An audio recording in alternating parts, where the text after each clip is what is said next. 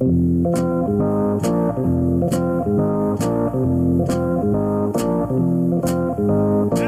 it was Kershaw tipping pitches, CJ, how does the hitter see that and take advantage? Well, first and foremost, Chris, if it did happen, it always happens when the pitcher is in the stretch. Rarely can you pick up pitches when a guy is throwing from the windup, and that's what we saw in that 7th inning.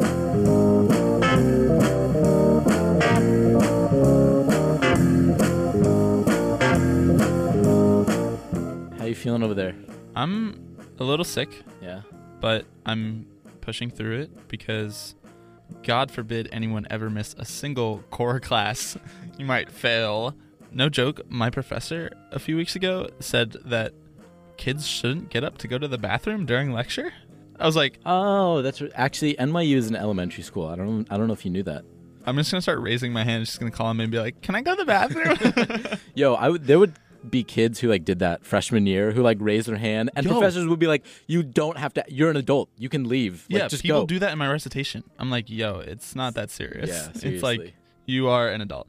Anyway. I love how we start out our podcast now just like talking about like NYU. our school. Yeah. So we're back early from our last podcast. It's only been a couple of days, but we had the opportunity to interview Anthony DiComo, the Mets beat reporter for MLB.com, which he is our first guest, and that's really exciting. So that's coming up later in the show. Yeah, insert air horn sound here. I'm actually going to insert an air horn sound. So that's good. We had a nice chat with him. Yeah, it was really fun. So shout out to him for just agreeing to talk to two college kids for their college radio podcast. But in all seriousness, it's a really exciting time to be a baseball fan. So exciting. It's October, baby. Yeah, exactly. It's officially October, and hashtag October Baseball is coming. Oh, yeah. We're coming to you on a Tuesday, and the AL wildcard game is tonight. So forgive us for not having any hot takes about what happens in that, although my hot take prediction is going to be Yankees 10-2. That's mine. 10-2. Wow. I don't even know who's starting for the Twins tonight. Irvin Santana. Santana. Okay. He's 16-8 this year. That just goes to show you wins mean nothing. Anyway. We're recording this without the benefit of foresight and like anything. We're going to talk about the playoffs for a few minutes, and it will probably end up being outdated because we're going to be like, oh, I can't wait to see all these Twins players. And then the Twins aren't even going to be there. But, I'm not that excited for any Twins players, so you're going to be outdated. Wow. Man. I'm sad. I am sad. Miguel Sano, it was reported earlier today, is going to miss the wild card game. Yeah. That's a shame because I went to a Twins-Yankees game 2 years ago, and Miguel Sano hit one like 470. It went straight over the bleachers. It was like duck for cover type of home run. He's not human. Nope. The playoffs are starting, and I start to get like a little tingling feeling in my stomach. I'm serious. I get excited, man. This is what it all comes down to.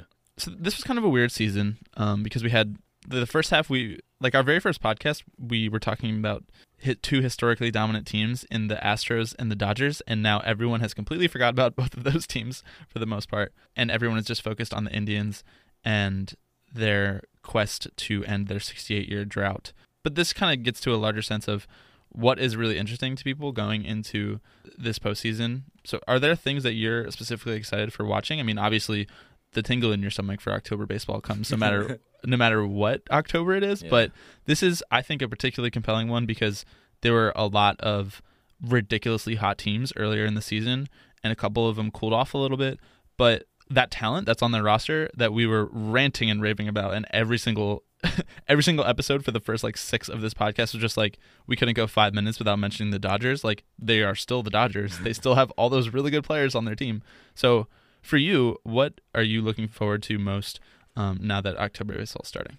I didn't really write anything down, so I'm just kind of going off the top of my head. So I'm probably going to forget some major things going down. Definitely tonight, watching Aaron Judge just in the playoffs. This is our first Judge-filled playoffs, and hopefully we see much more of him than just a few hours tonight because I want to watch him just hit decisive home runs for the next month, and they go 500 feet. So that's going to be fun. And on the other side of the diamond, the Twins have a ton of really fun players, so I think the Yankees are probably going to win. I am probably, Mom, cover your ears, I'm probably rooting for the Twins because I just think they are a really compelling, young, fun team. I really want to see Bartolo Colon in the playoffs. And Is he even going to get in, though? I don't know. I feel like you just have to do it just like for just posterity's sake. Like you just want to see the camera come to him every once in a while. Yeah. Oh, definitely. Oh, he's not going to be in the rotation. I don't think he's going to pitch an inning, but I want him to be there. His aura, you know? Okay. Picture this. Tonight, it's like a 5-5 tie. The game goes like 26 innings. Bartolo Colon has to come in and pitch like 5. Oh, real quick, on the Aaron Judge thing, I just want to point out, with the season wrapped up, he has joined some very elite company because he is only the second player, I believe only the second player in Major League history to have a 30% strikeout rate and still hit 280, which is wild to me. I mean, the dude strikes out like no other. I mean, he has, one of the highest strikeout rates in baseball, and that he hits the ball so damn hard. I just don't get. This is an aside that has nothing to do with what we're doing, but the only other person to do that is Jose Hernandez in 2002 with the Brewers, and the only reason he managed to do that was he had a 400 BABIP, which is like the 12th highest of all time or something like that. What year was it? 2002. Oh, I was gonna say, was that from like a very early on season, and that the reason that his BABIP was so high was because people couldn't move and field the ball? I'm just kind of boggled about how this happened at all. His strikeout rate was 32% that year. Yikes! And yet he still almost hit 290. Judge finished with 8.2 Fangraphs WAR. They were talking about this on Effectively Wild today. Yeah, and that is, I think, 4th highest for rookies all time, behind like Trout, Shoeless Joe. I don't remember who the number 3 was, but just to be in that company and to have a stretch of the season where all he did for like a month straight was just strike out is wild. But anyway, enough ranting about Aaron Judge. We figure we might as well get it in. We're excited to see him. In case you weren't aware. I mean, we might as well get it in now because, like, in the chance that they get eliminated, no one wants to listen to us just rave about Aaron Judge while his team's not even in the playoffs anymore. But yeah, so I think what I'm looking forward to a lot is I hate to enter into the echo chamber, but I'm really excited to see the Indians at full strength this year. They had a lot of weird things go wrong for them last year in terms of injuries, and Trevor Bauer got assaulted by a drone. And like one of the underrated things from... Did you know, I think that happened again this year. Like I saw a story a couple weeks ago that like he was playing with the drone again and got hurt by it. What? It's like a yearly thing. How did we not talk about this? Nope. That's wrong. Fake news on the podcast? Fake news on the podcast. But he did lose it. So every year we're going to have some sort of Trevor Bauer drone story. I'm worried for what's next. The drone attacks someone else from the other team. Just like progressively anarchy. But no, so they had a lot of weird things go wrong last year, and they lost like some top of the rotation starters that they have this year. So one of the underrated things from 2016 was just, I mean, underrated among like the casual fan because everyone was just gushing over the Cubs and the curse and all that stuff, but was the way that Terry Francona chose to use Andrew Miller. And he doesn't have to do that this year, right? So he can use him in sort of like he can pick his spots a little better with him, and hopefully Andrew Miller still has an arm by the end of the postseason, whereas like last year he was pretty burned out. So I'm really excited to see just how he chooses to use Miller and that strong bullpen in general, because he doesn't have to. The way his hand is not forced. So let's see if what he was doing was because he thought it was the best option or just because it was his only option last year. I'm excited to see those mind games. And I've talked about Terry Francona on this podcast a few times, but just I admire him as a manager, and I think he seems like a really cool dude. So hopefully they don't get bounced in the first round by like the Twins or the Yankees. Yo, we're gonna see some madness this year. I'm kind of excited. We got some fun team. I mean, I'm still pulling for my Rockies, obviously.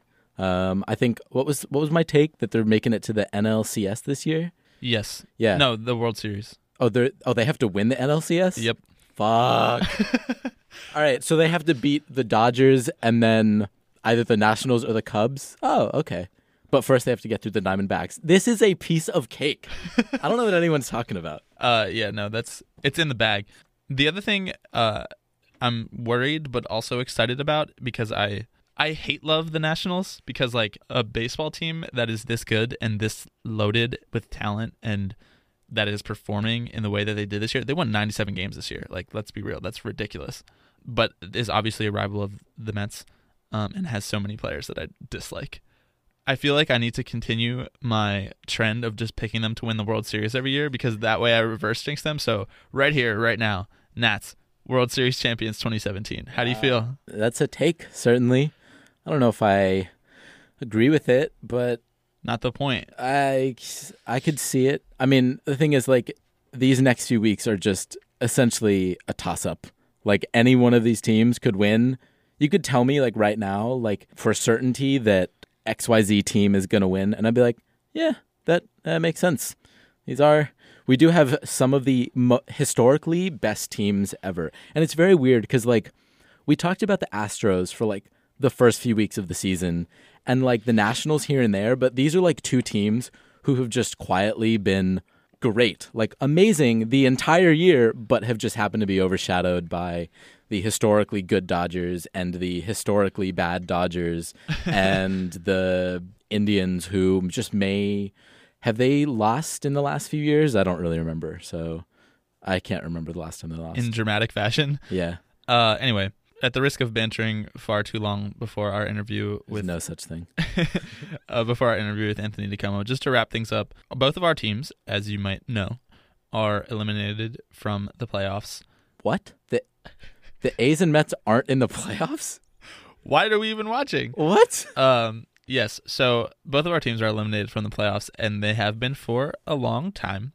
They had two of the worst records in the league. But that being said, they've traded away a lot of good players in the last few years, so there are many former Mets and former A's who are in contention for a World Series ring this year. So just to kind of put a bow on our fandom this season and switch over to our appreciation for other teams, yeah, we are going to list and talk about those foreign players and who we want to see get a ring the most. So for me, as a Mets fan, it's got to be Curtis Granderson, just because, I mean, we talked at length when he got traded, but just the ultimate good guy and someone I want to see come back as the Mets manager. Oh my God. Not to play into our trope, but I love him. I love him so much. He's just fun to watch. And he is a genuinely good guy. And I think of every player in the playoffs this year, I think you could argue that he deserves it more than anyone else, pretty much. And rounding out this list for me, a guy that I kind of forgot about because he's very old and it's been a long time since he made a big impact on the team that I was watching regularly, but that's Carlos Beltran. People forget how ridiculously good he was for the Mets.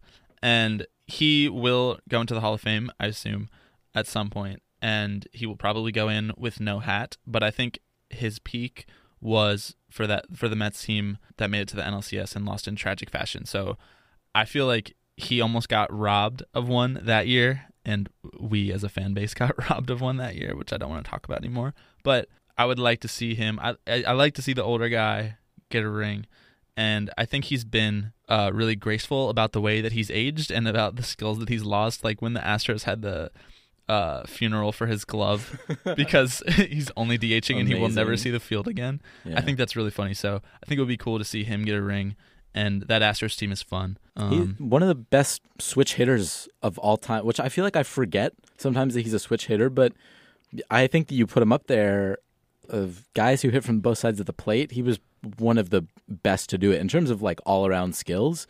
And especially like you mentioned skills that has dropped off, and you mentioned skills that have dropped off in the last few years, and he hasn't really run much as of late. But like I think the last time I checked, he has like 300, more than 300 career stolen bases. He's like a 300 player, which especially for a switch hitter is, I think, pretty rare. So yeah, he was ridiculous at his peak. One of the more underrated, I think, just because he's aged out of it for so long. But anyway, one of my fatal flaws as a baseball fan / analyzer / someone who claims to be tuned into the game is that I forget who's a switch hitter all the time. And so when someone comes up and is hitting from the opposite side of what my brain thinks they should be hitting, I'm like, what the hell is he doing? Yeah. Someone who I forgot for a long time was Asdrubal Cabrera, just because the Mets signed him, but he didn't like come up through the Mets farm system, and he wasn't someone who was on my radar before he was on the Mets, really, because he was in the other league, and it's not like he was Mike Trout. So he came to the Mets, and for like at least a season, every single time he came up and hit on the right side, I was like, what is this guy doing? On to the next Met that I would like, the next former Met, sad, that I would like to see get a World Series ring. I'm going to go with Jay Bruce here. I didn't feel great about putting him in the third slot, but when I thought more about it, I enjoyed my time with Jay Bruce as a Mets fan, and I wasn't a crazy big fan. Did you? Yeah. I just feel like it was pretty love-hate at times. You had some rants to me about why Jay Bruce is still a Met, and I hope he's not a Met the following season, and why is he still playing in the field, and why... Listen, the AL suits him. Yeah, it does. It does. He's still playing out in the field, right? He's not just DHing for that team, but he's been on a tear since he went over to the Indians. It's been incredible. Yeah, and maybe it's that lost lover mentality that once they're gone, you appreciate everything they did well, but I think this generally comes from the fact that I would like to see the baseball team from Cleveland go on to get a ring. And I think that would be like the storybook ending that everyone deserves. Well, that never really happens in baseball. And then rounding out, I have 6 here just because there were 2 guys at the end that I couldn't leave off. 4, I feel kind of lukewarm about. It's Justin Turner. Kind of still wish he was on the Mets. He's really good. Yeah, I mean, I wouldn't mind seeing the Dodgers win, so by proxy, I wouldn't mind seeing Justin Turner win. He seems like he should be on Game of Thrones, and that's a fun thing that I think. And then dead last, not necessarily 5th and 6th. If there are some Mets that I forgot in the middle there, that's fine. But dead last have to be Murphy and Oliver Perez. No Clippard mention, huh? I'm pulling for him. I think. I don't see. He's the one of the few that checks both boxes. He is a former A and a former Met. I don't feel very strongly about him. Do you remember when the Mets traded for Tyler Clippard and I texted you and I said, "Haha, I just stole your bullpen," and you were like, "Yeah." I was like, bye. You were literally like kicking him out the door. But anyway, I have a complicated fandom relationship with Daniel Murphy because he dragged the Mets to the 2015 World Series. But I just don't want to see the Nationals win because then... And yet they are your pick. I don't want to see the Nationals win just because then the Mets, every single time the Mets play the Nationals next year, it'll be like the Mets matching up with the reigning World Series champions, and I'll just roll my eyes every single time, and it'll be really depressing. But yeah, that rounds it out. And obviously Oliver Perez, I don't even need to say why I don't want him to win a World Series. I'm pretty sure the Mets are still giving him checks. Anyway, so how about you? The A's former players. They are abundant, huh? So I'm just going to, and I'll hone in on some guys who I'm pulling for. But real quick, the good people over at Athletics Nation compile the list of the former A's who will be competing in this year's playoffs. You have to think about it. There are 10 baseball teams who made the playoffs. There are. So what you probably figure there's like 4, 5, maybe 6 or 7 former A's who are in the playoffs and bounced around to other teams over time, right? There's about enough to make up a 25-man roster of their own. I'm just gonna go down this list for you real quick. Sonny Gray, Matt Holliday, Bartolo Colon, Adam Rosales, Pat Neshek, Carlos Gonzalez, Luke Gregerson, Tyler Clippard, Josh Reddick, Brad Peacock, Max Stassi, Dan Otero, Craig Breslow, Edwin Encarnacion, Drew Pomeranz, Fernando Abad, Rajai Davis, love, Chris Young, Rich Hill, Brandon McCarthy, Andre Ethier, John Lester, Ben Zobrist, Addison Russell, Stephen Drew, Joe Blanton, AJ Cole, Sean Doolittle, Gio Gonzalez, Ryan Madsen. Wow. Catch your breath. Good Lord. And that is a good-ass team if you put them all on the same team. As an A's fan, you make jokes all the time. It's like, oh, what if you could, make a team out of all the guys who you, traded away? Or, we trade away so much talent. But holy crap, we traded away so much talent. I know that this is over the last decade or so. Joe Blanton has not been an A in years. He hasn't been good in years either. Every single time he comes out of the bullpen for the Nationals, I'm like, damn, Joe Blanton's on the Nationals. He's on the team. And has been good in the last few years. I mean, he was good good for the Dodgers. He stuck that graceful landing into the bullpen. Yeah, I mean, he really retooled his career. I'm excited to see Sonny Gray. I'm really sad it's not going to be in an A's uniform, but if you see him, well, true. I'll be excited to watch him tonight. Or I guess not watch him tonight. Well, anyway, I'm I'm pulling to, but I want the Twins to win, so I don't even know. I'm glad he's there. Look at the conflicts in this studio right now. We're getting pulled in multiple directions. The biggest names that pop out to you though, real quick, because we got to get to that DeComo interview. Bartolo. True. Again, hoping he gets there. Although he's won a World Series before though. Yeah. Does he need another? He won one and like... No, but if we're just talking guys who I'm excited to watch this postseason, fingers crossed, hopefully, that'll be fun. Oh, Josh Reddick. True. I am so excited to watch him in the playoffs. His flowing, greasy, gross hair. So greasy. Well, now that he's not getting base hits and doubles against your team, you can actually finally root for him again. Every time we were watching an A's-Astros game this year, every time he did anything good, it would just rip your heart straight out of your chest. And I was like, damn, I really feel bad sitting next to you watching this happen. I'm just watching you crumble.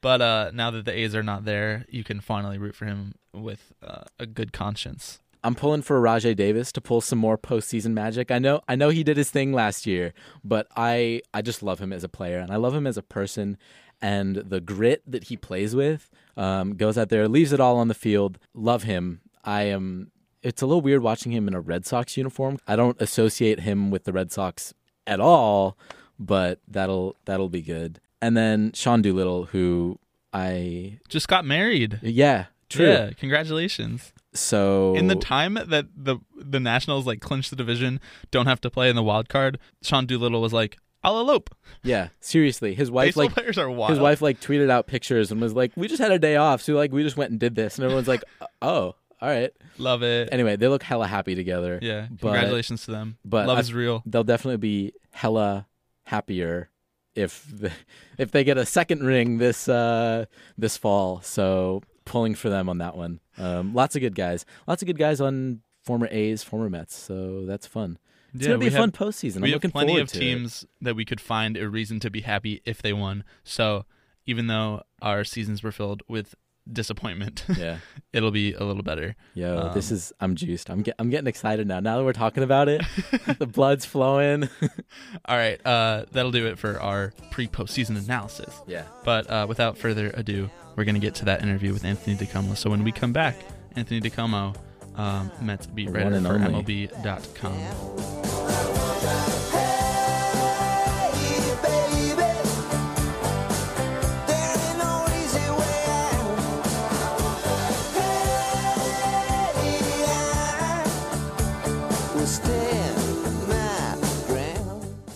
All right, just one quick note before we get to the DeComo interview. There was a little bit of an issue with the audio at times on the call, just some static on his phone call and perhaps some wind, but please, if you can forgive that, it was a good interview, so enjoy, and yeah. Today, we are really excited to welcome our first guest of the podcast, and that is Mets beat reporter for MLB.com, Anthony DeComo. Anthony, how's it going? Good, how are you? Good. So I feel like we have to start with the absolute mayhem that was this Mets season. As a beat writer, what is that like for you, just in terms of how do you follow along and deal with this fatalistic fan base on a day-to-day basis? How are you sleeping at all right now? Yeah. Honestly, it doesn't, the record of the team or how the team doesn't really affect my day-to-day as someone who follows the team. There's always something going on. There's always something to report on, to write on, regardless of whether they're a first-place team or a last-place team. I think the Mets in particular are a great example of that type of thing, because the fan base is so invested and so interested in that. While it wanes a little bit when the team's not as good, you lose maybe some of the more casual fans, the fans that come out when they're going to the postseason and all that. There's such a big, solid core of fans that are in on every pitch, regardless of how the team is, and in many ways are more vocal when the team is bad. So there's still a ton of interest in all the goings-on. There's still a ton of interest in what happens this year, what happens next year, what the team does going forward, and that much just really doesn't change. I feel like we have to talk about the elephant in the room here, the news that broke in the last few days, and that's the fact that Jacob deGrom finally cut his hair. What do you think this means for the team going forward? I think people forget that Jacob deGrom was actually had a close cropped haircut for his entire life as a prospect, really, until he got to the big leagues, and then he started to grow it out. He had been toying with this for a couple of years and couldn't quite pull the trigger, but I guess that finally changed. So yeah, I remember last season they were saying he was saying that he wanted to cut his hair after the season, and essentially Mets fans like talked him off the ledge about it. Yeah, fans. I wonder if his agent didn't have something to do with that. There are some shampoo endorsements I believe he's had in the past. I'm not even joking. But yeah, I guess he got to a point where it was just too much to maintain. Hey, whatever works, right? I just want to say I'm for it. I think it looks good. It's a fresh start, you could say. In all seriousness, as Bobby alluded to, and as every Mets fan knows, and I'm sure the team knew as well, right? It's a very topsy-turvy season, and especially when you have something like this, I think a lot of people start talking about the chemistry of the team and how the manager plays into that, right? When a team is doing really well, everyone's like, oh, well, the chemistry is really great.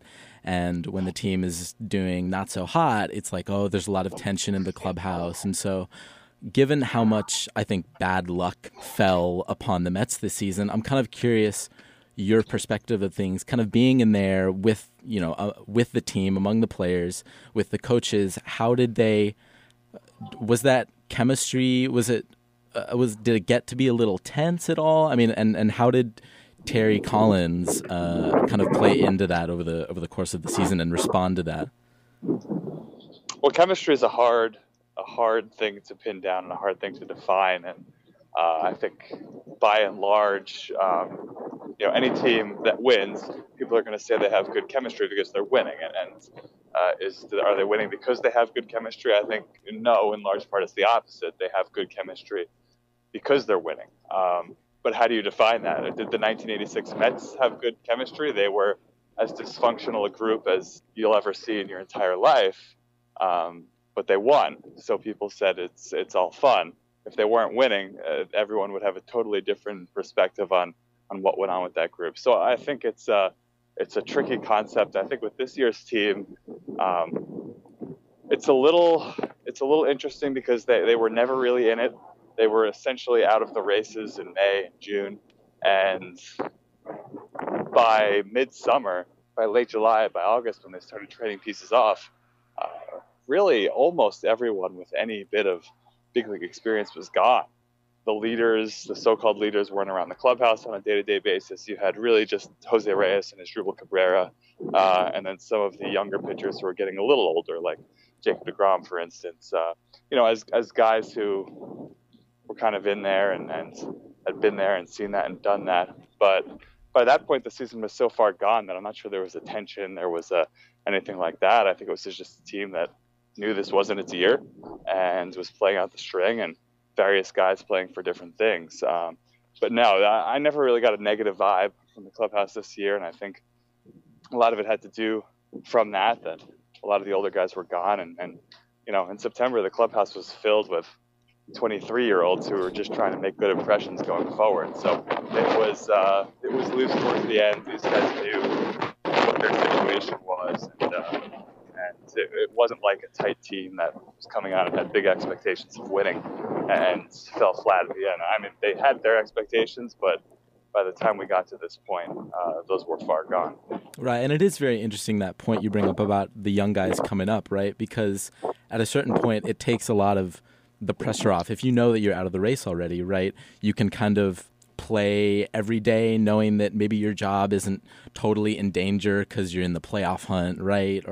Or you can afford to have a little wiggle room and bring up some guys who maybe wouldn't have otherwise gotten the chance to make that impression in August, September, the dog days of baseball, just because you can afford to do that, because whether you win or lose is not really the goal at that point. So I think that's interesting. Yeah, and then I kind of wanted to pivot a little bit to the other widely discussed thing this year, and that was obviously injuries. The Mets pin a lot of their team success on the health of their starting pitching, as has been much talked about, much written about. I've always been kind of curious, was this an organizational rebuilding directive to build around the pitching, or is this kind of something that these young, hard-throwing pitchers just kind of fell into their lap and they chose to take that opportunity, or did they always want to build around pitching from the top down? No, I think to the contrary. I think given his druthers, Sandy Alderson would have preferred to build around hitting, but he inherited this organization in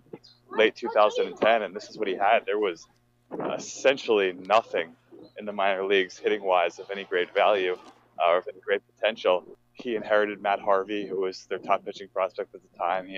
He inherited Jacob deGrom, who kind of came up and became that guy. And then, you look at the trades he made. They actually wanted a hitter for Carlos Beltran, the first big trade that the Mets made, and they wound up with a pitcher instead in Zach Wheeler, because that was the best deal that came across their table. So add one more to the list. Noah Syndergaard wound up, he was not the number one guy in the deal for R.A. Dickey that the Mets made a couple of years later. Travis d'Arnaud was another hitter, but Syndergaard panned out to a much better extent for the Mets. So I think it was a matter of circumstances. In some of it was a matter of luck that they built this stable of young pitching. But I think, as I said, given his druthers, it would have been the other way around, because Sandy Alderson understands as much as anyone how difficult it is to build around pitching. The attrition rate is just so much greater. The injuries are so much greater. It's so much harder to predict, even guys who don't get hurt, what they will do at the next level, what they will do at the big league level. So it's a difficult thing. I think you've seen in recent drafts, the Mets have really tried to hone in on hitters. Michael Conforto was the first one that they really hit on big time, and that's kind of evened out. Now you look at the system, and you've got a couple of big hitters that came up this year, and Ahmed Rosario and Dominic Smith, and there's really not a lot on the horizon pitching-wise, and I think that speaks to what the Mets have made a priority in recent years.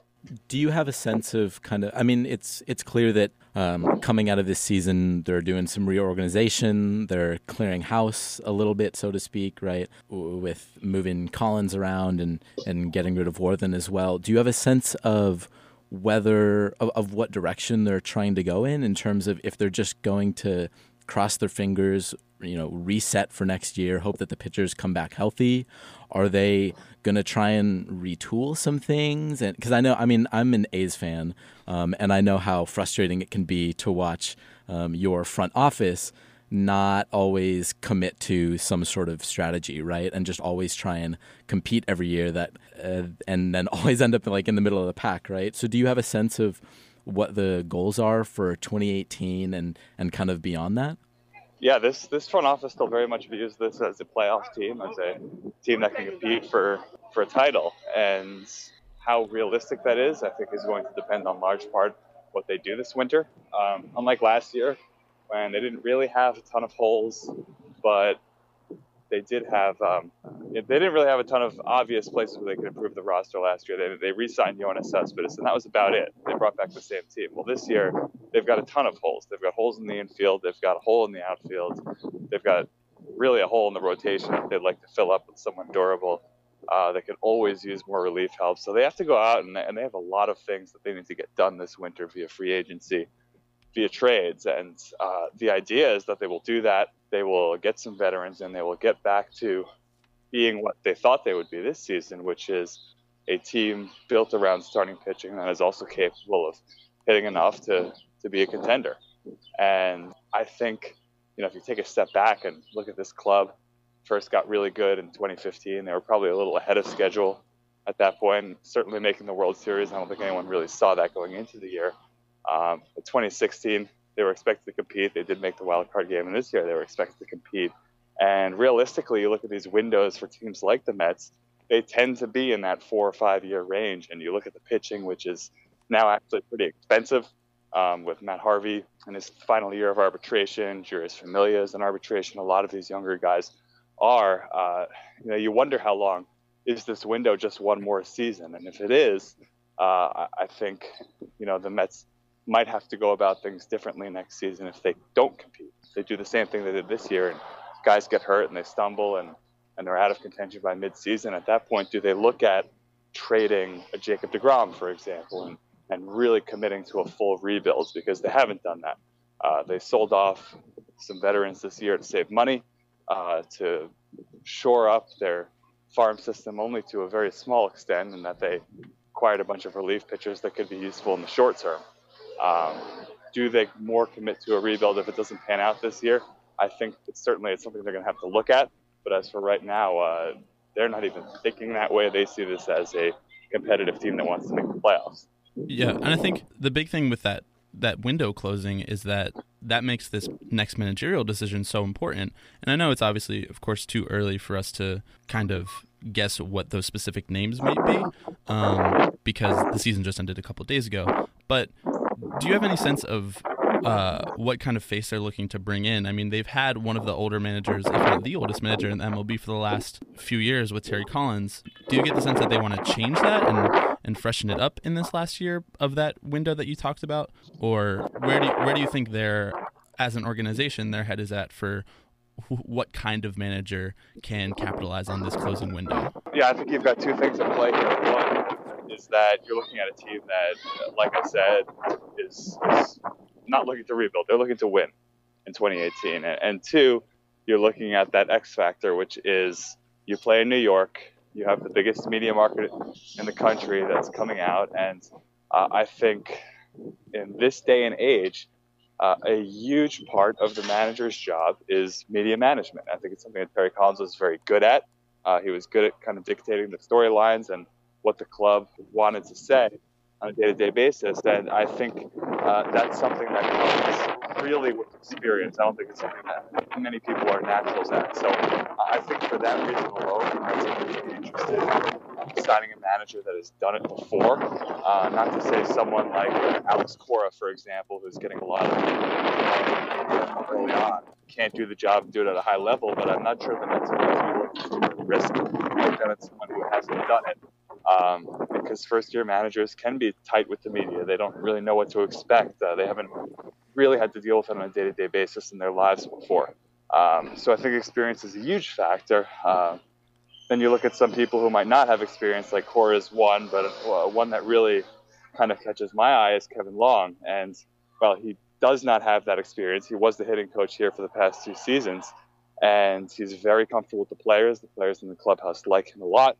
He's comfortable with the media, having been a hitting coach in New York and a pretty public one and a pretty available one for most of the last decade. So I think he checks a lot of boxes that the Mets would want, despite not having that managerial experience. So there's any number of directions they can go. It sounds like they're going to cast a really, really wide net and interview a lot of people, and this is going to be a process that takes the better part of a month, if not more than that. So I do think, though, when you look at this job in particular and you look at how the manager's job has evolved over the last 15, 20 years in baseball, these are no longer the most important decision makers in the organization. Most of that goes to the front office these days. These are instead kind of the day-to-day face of your franchise. It's the guy you put out there to answer questions. It's the guy who takes a lot of heat when things go wrong. And I think you need someone who can stand up there and has at least to a certain extent done that before and knows the deal with it. All right, so we're going to stop drilling you on the Mets because I imagine 162 games of Mets business is plenty for any beat reporter. But more generally, I mean, we're 2 young journalism students. We work for our college radio. We worked for our college newspaper. As a beat reporter, what is it like looking for stories, but really just little nuances that cross that threshold of something you want to report on, something you want to look further into?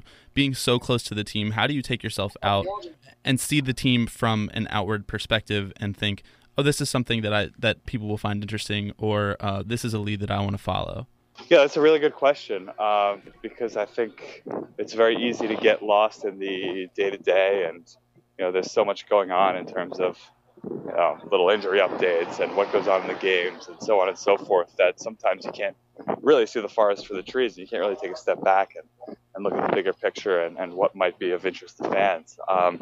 I think, well, for starters, social media is a great forum for that. It's a great place to get a sense of what people who are not involved or not around the team every day but are invested in the team emotionally, what are they thinking about? What do they care about? I think it's a great place to start. But more than that, the access that this job provides is just tremendous. I think, you talk about sports writing. Baseball is the king, and it always was the king because, baseball is, quote unquote, America's pastime, and I think the game lends itself to a lot of drama. But baseball writers over the years, over the decades, have fought really, really hard for really good access. And of the four major sports, we have by far the best. So starting in spring training, we get to spend quality time with these guys every single day. And if you're making good use of that time, you can get to know them.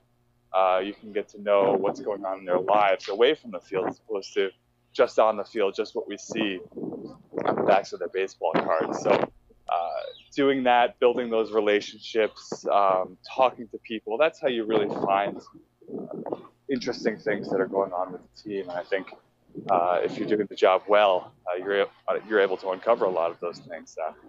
It's an interesting mix of people on any team. It's an interesting group of different backgrounds, different nationalities, different desires, different ages, different places in their careers. And there's a lot of interesting things that do go on over the course of a year. So it's a matter of all of that. And like so many things in life, it's a matter of showing up and really kind of immersing yourself in it, but also, like you said, keeping that perspective where you can keep one eye on the bigger picture. I'm curious how the nature of your job changes in terms of in season versus off season, because I imagine in season, it's certainly not like a day job where you can go home after 5 o'clock and leave everything at work, right? I mean, it seems at least that it's the kind of thing where you're always on the clock, whether it's on Twitter or trying to pump out the game story or whatever it is. And so when the off season does roll around, how does it change the kind of work that you do? Does it more end up being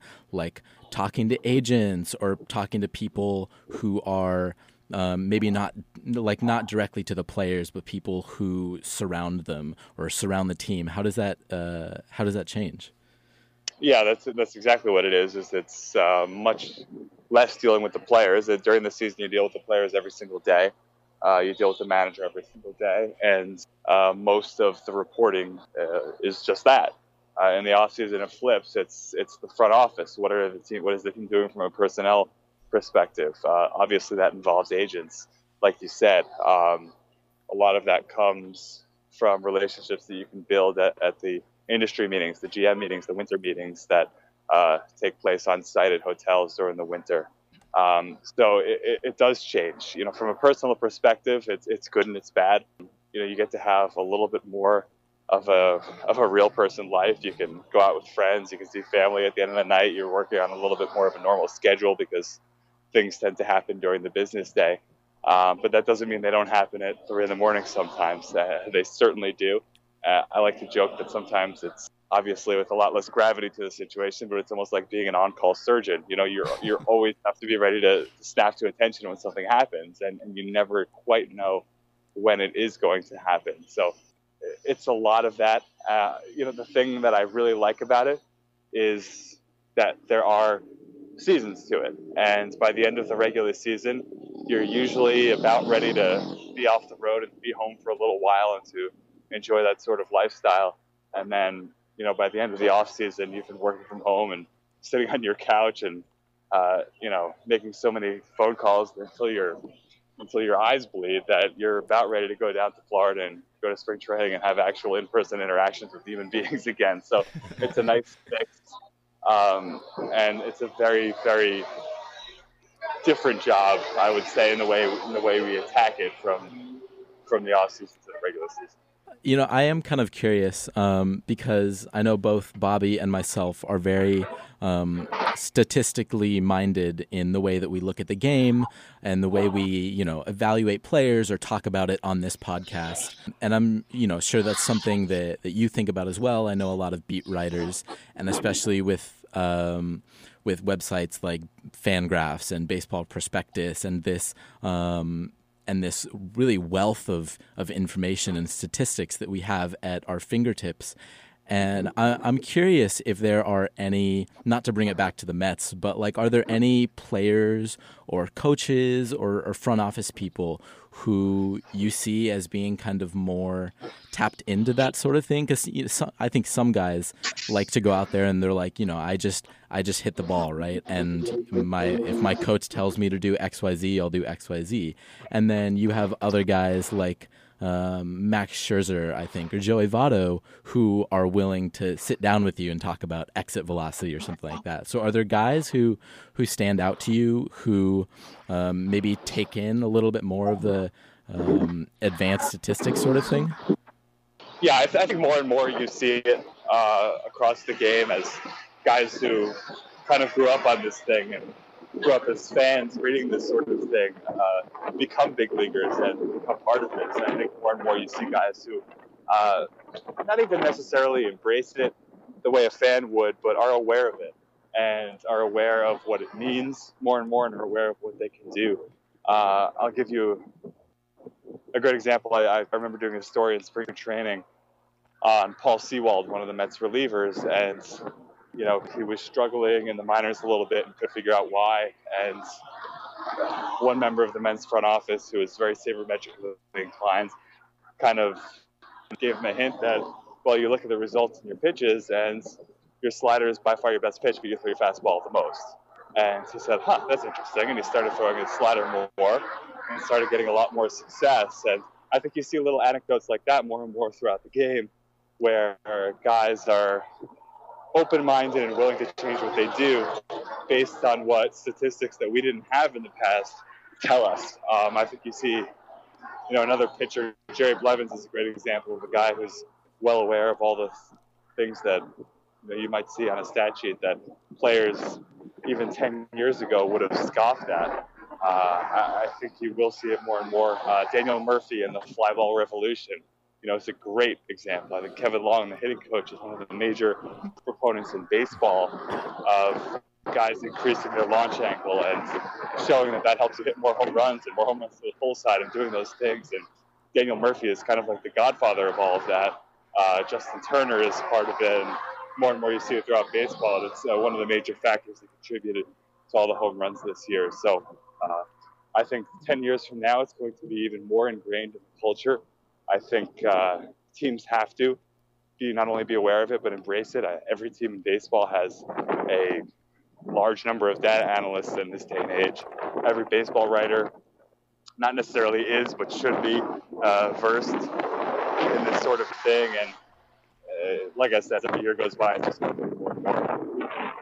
Well, maybe we'll have to get Sewald and Blevins on here next. Yeah, hopefully. All right, Anthony, we don't want to steal any more of your time, but we really appreciate you taking the time to talk to us today. I do have to wonder, though, as a beat writer, if there was one team throughout all of history that you could choose to be the beat reporter for just because of the wealth of stories that are there, who would that team be and why? Oh, yeah, it would be the aforementioned 1986 Mets. I don't think there's any. And I'm not sure I would survive that experience. Just some of the stories that you hear, it's almost like you can't even believe that some of these things are true. But this was not only a baseball team, but a very, very good one. Probably it was one of the best in history. So to be even just a fly on the wall in that clubhouse, let alone a reporter, would be an interesting experience. Yeah, it has spawned, I imagine, many a good book, including The Bad Guys one by Jeff Pearlman, which I just finished reading. But yeah, God only knows what other stuff you could have uncovered back then. God only knows. I think there's some safety hazards in just being on the job. Thank God there was no Twitter back then. All right, Anthony, thanks again. We appreciate it. Thank you so much. Thank you so much for taking the time. You got it, guys. Loves her mama, loves Jesus. In America too, she's a good girl. She's crazy about Elvis, loves her. All right, that'll do it for our show. Thanks again to Anthony DiComo for being our first illustrious guest on the podcast. Yeah, big thanks to him. That's I don't know if he knows it, but it's a pretty special honor. Yeah, he's bigger than Tim Tebow would have been for sure. Oh, totally. I mean, this is a huge get, honestly. No, we really had a really good time talking to him and learned some really cool stuff that I think we were talking last week that we never really know what goes on in the clubhouse, so it's all speculation. So it's good to actually get someone who's been on the inside a little bit. Yeah, that was really fun. Yeah, so thanks again to him. More guests now. Yeah. Who's next? If you guys have suggestions, send them our way. Again, that Tipping Pitches inbox is filled to the brim right now with notifications from Twitter mostly, and it's mostly just us retweeting the Tipping Pitches account. But, send us some suggestions. tippingpitchespod@gmail.com. Yeah. Anyway, appreciate y'all listening, and enjoy playoff baseball. Yeah, the next time we see you, some things will have shaken out. We'll have a very clear view of what these playoffs are going to look like. So, we will see you then. All right, bye, y'all. Her home with broken hearts. I'm free.